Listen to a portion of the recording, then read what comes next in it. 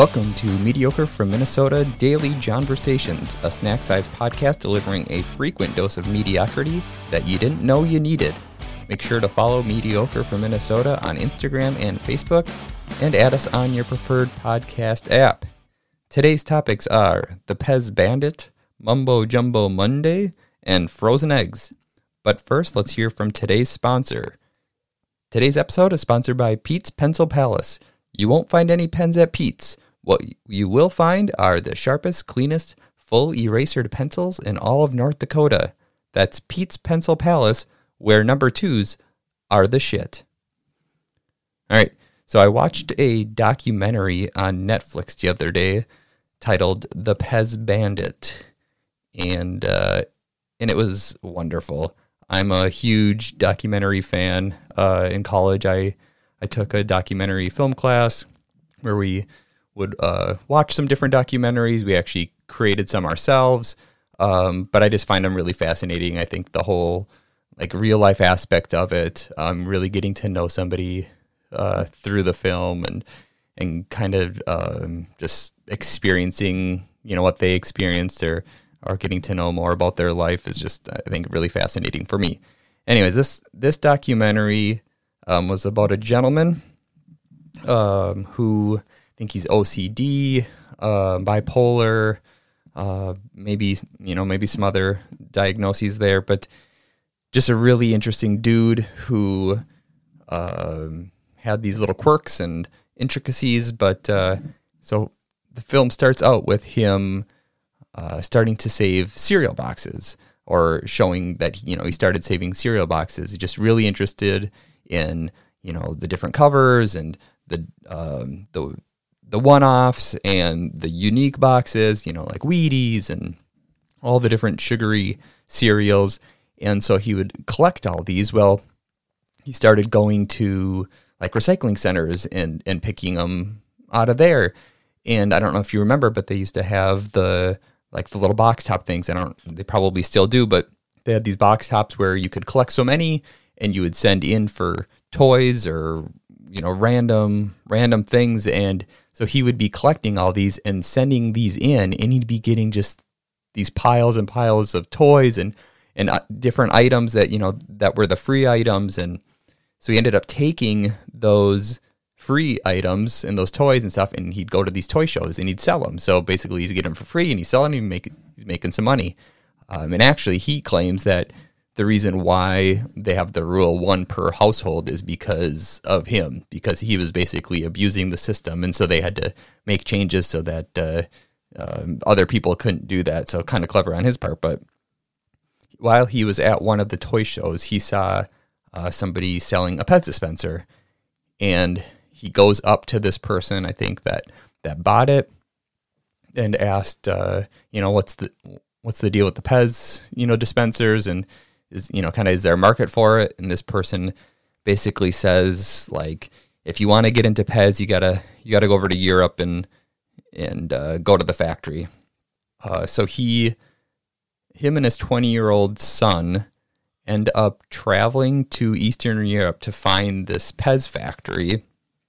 And this is in the 1980s, where it doesn't have cell phone, can't Google where this is. There's really, he can't find a way to just simply go straight to this factory. So they get over there, they're driving around looking for this factory, got lost at one point.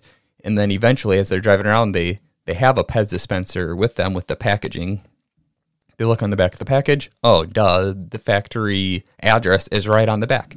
So they figure it out. They go to this factory, and the guard, is questioning them. They basically play stupid. For some reason, the guard lets them in. And while they're there, they meet this Marcos, who is a designer of Pez dispensers. And he must have got along with them really well, really liked them. So he gave them this really rare one, and then basically allowed them to buy whatever they wanted.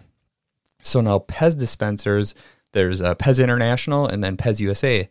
And Marcos designed for Pez International, and they would send their designs over to Pez USA, and oftentimes, supposedly, they would reject his designs for one reason or another didn't meet their criteria. So there's all these international Pez dispensers that aren't coming into the USA that are, I guess, rare for the people in the US. So this guy and his son buy just duffel bags full of these Pez dispensers. They bring them back to the US, and at customs, they get questioned and searched. They're asking, are you able to bring these across? You don't own the patent for these, or you don't have, jurisdiction to sell those in the U.S. And they look it up, and Pez USA never filed with Customs and Borders, so they can't legally do anything about it. So basically, because they messed up, he's able to bring these in. He starts selling them on the black market, and he's making piles of money. I think one they sold for like $1,250 for one, and this is back in the 80s. So quite a bit of money. I mean, even now it'd be quite a bit of money. And they're selling all these, and he starts going back and forth, and he's bringing all these dispensers in the U.S. and kind of just selling them on the black market. And he starts getting a little paranoid that, Pez USA is following him, or the president. Actually, he's titled the President of Pez USA is, trying to stop him from doing this, and he's mad that, these Pez are being sold on the black market and secondary. So eventually this guy the Pez Bandit gets cut off from the factories in Europe, so he's not able to buy from them directly anymore, and that was likely because of pressure from Pez USA. So he comes up with the idea that he's going to create his own. So he starts designing his own Pez dispensers, and then has one of the international factories make them. And he was guaranteed, or told that he would be the only one that, could make those. Nobody else could make those same ones that he was designing. And so he gets all these. I think he put up $250,000 of his own, got a $250,000 loan, puts all of his money into this big plan of his, and he's hoping, I think it says he's hoping to make like $2.5 million off the $500,000 he invests. And he goes to this Pez trade show, and when he gets there, he sees Pez USA with a booth, and they are selling his designs that he made at their booth. So they found out that he had made these. They made a bunch, basically copied his designs, but they labeled them differently. They called them misfits because they didn't really fit with their designs. They were a little more unique. They're selling them for $1.99 at this show. He's hoping to get $20 to $25 a piece because he paid $5 a piece. So basically, they put him out of business. He ends up losing $250,000 on the deal.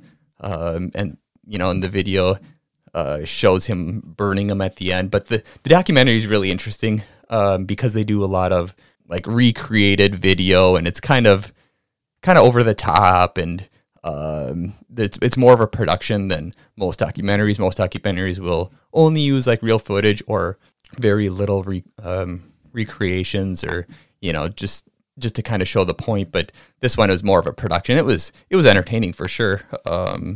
I don't know that they even needed to do that because I felt the story was pretty entertaining, and this gentleman, the Pez Bandit, was really entertaining. But he's like a legend in the Pez community, and at the end, he ends up going back to, he kind of like hid from the community for a while because I think he was kind of embarrassed that Pez USA ended up putting him out of business, but kind of a rock star in the Pez community, and he's signing autographs at the end, and these people just, think he's just like a Pez legend. But really good documentary. I don't know if I ruined it, even knowing all that information. Highly recommend. Check it out. Just really entertaining and just kind of a quirky little documentary. Next, we've got Mumbo Jumbo Monday, where we've got a couple of news headlines that are odd, wacky, weird.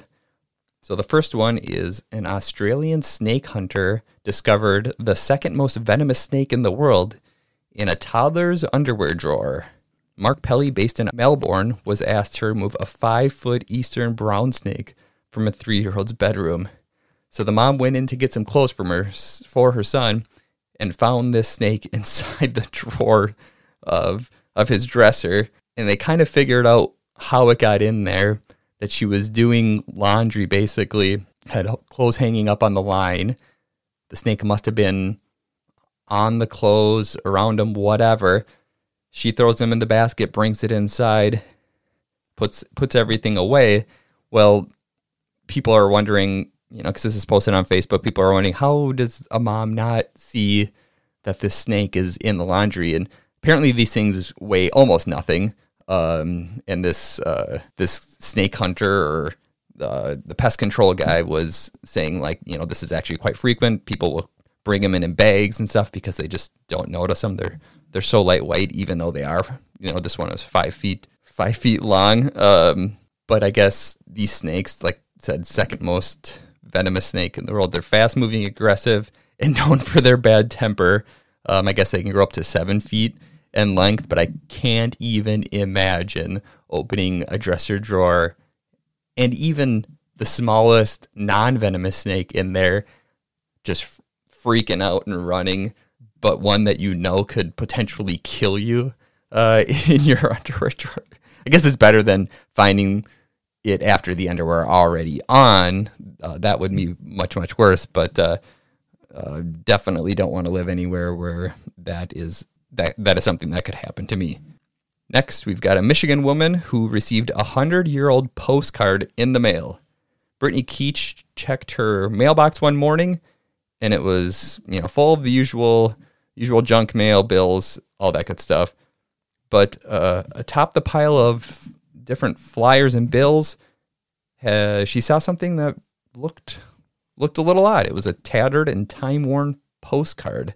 At first, she didn't think much of it, just that, old, interesting. But as she started to look at it, she realized it was a 1-cent George Washington stamp on the postcard, and it was postmarked October 29th, 1920. On the front of the postcard is a Halloween illustration, including a black cat, pumpkins, witch, an owl, and a broomstick, plus a play on words, which would you rather be, a goose or a pumpkin head?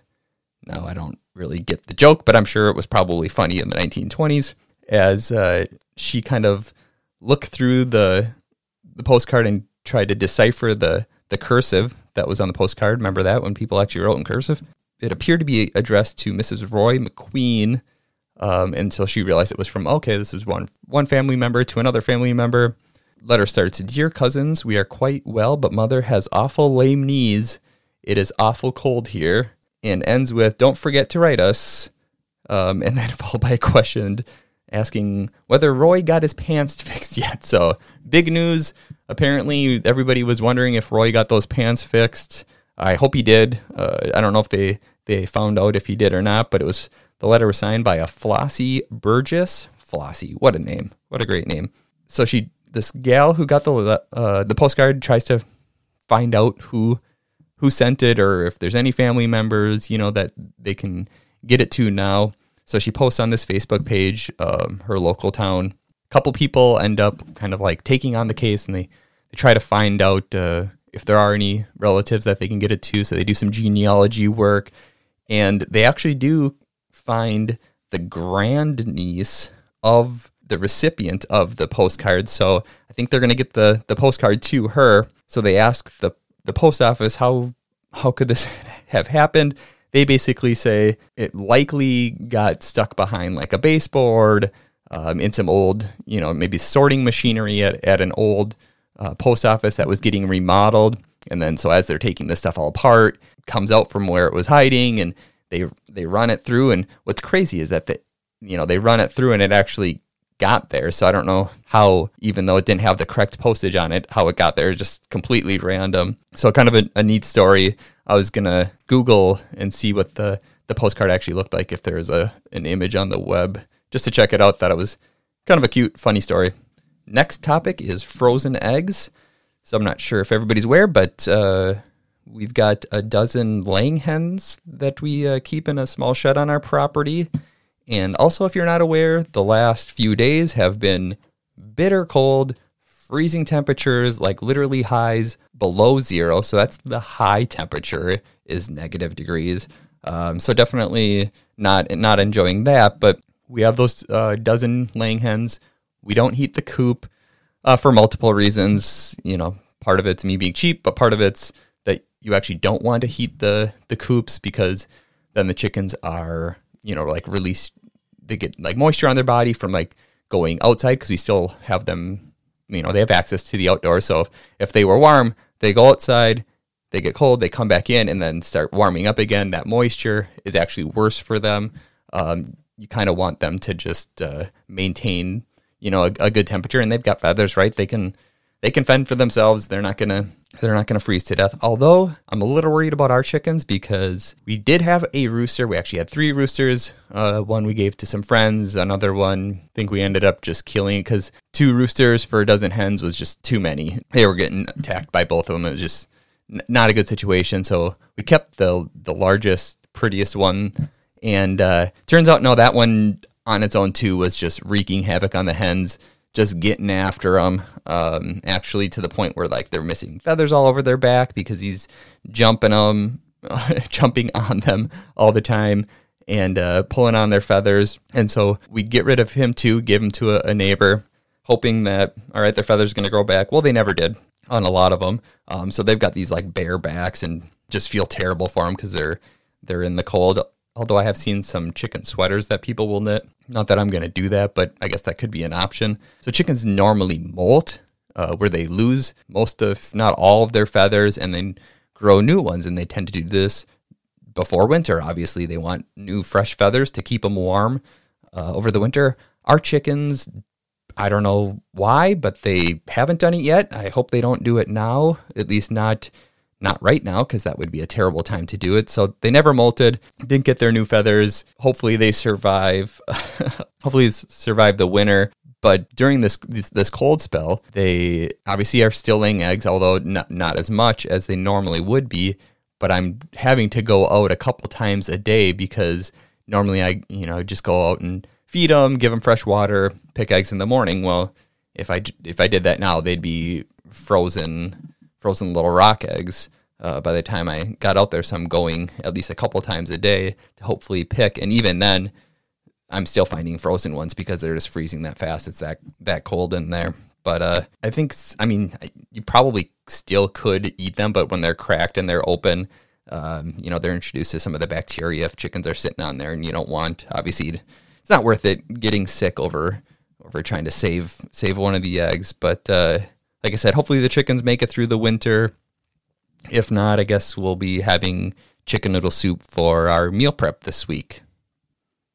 Well, that's going to wrap up today's show. Thanks for listening to Daily Jonversations, a snack-sized podcast delivering a frequent dose of mediocrity that you didn't know you needed.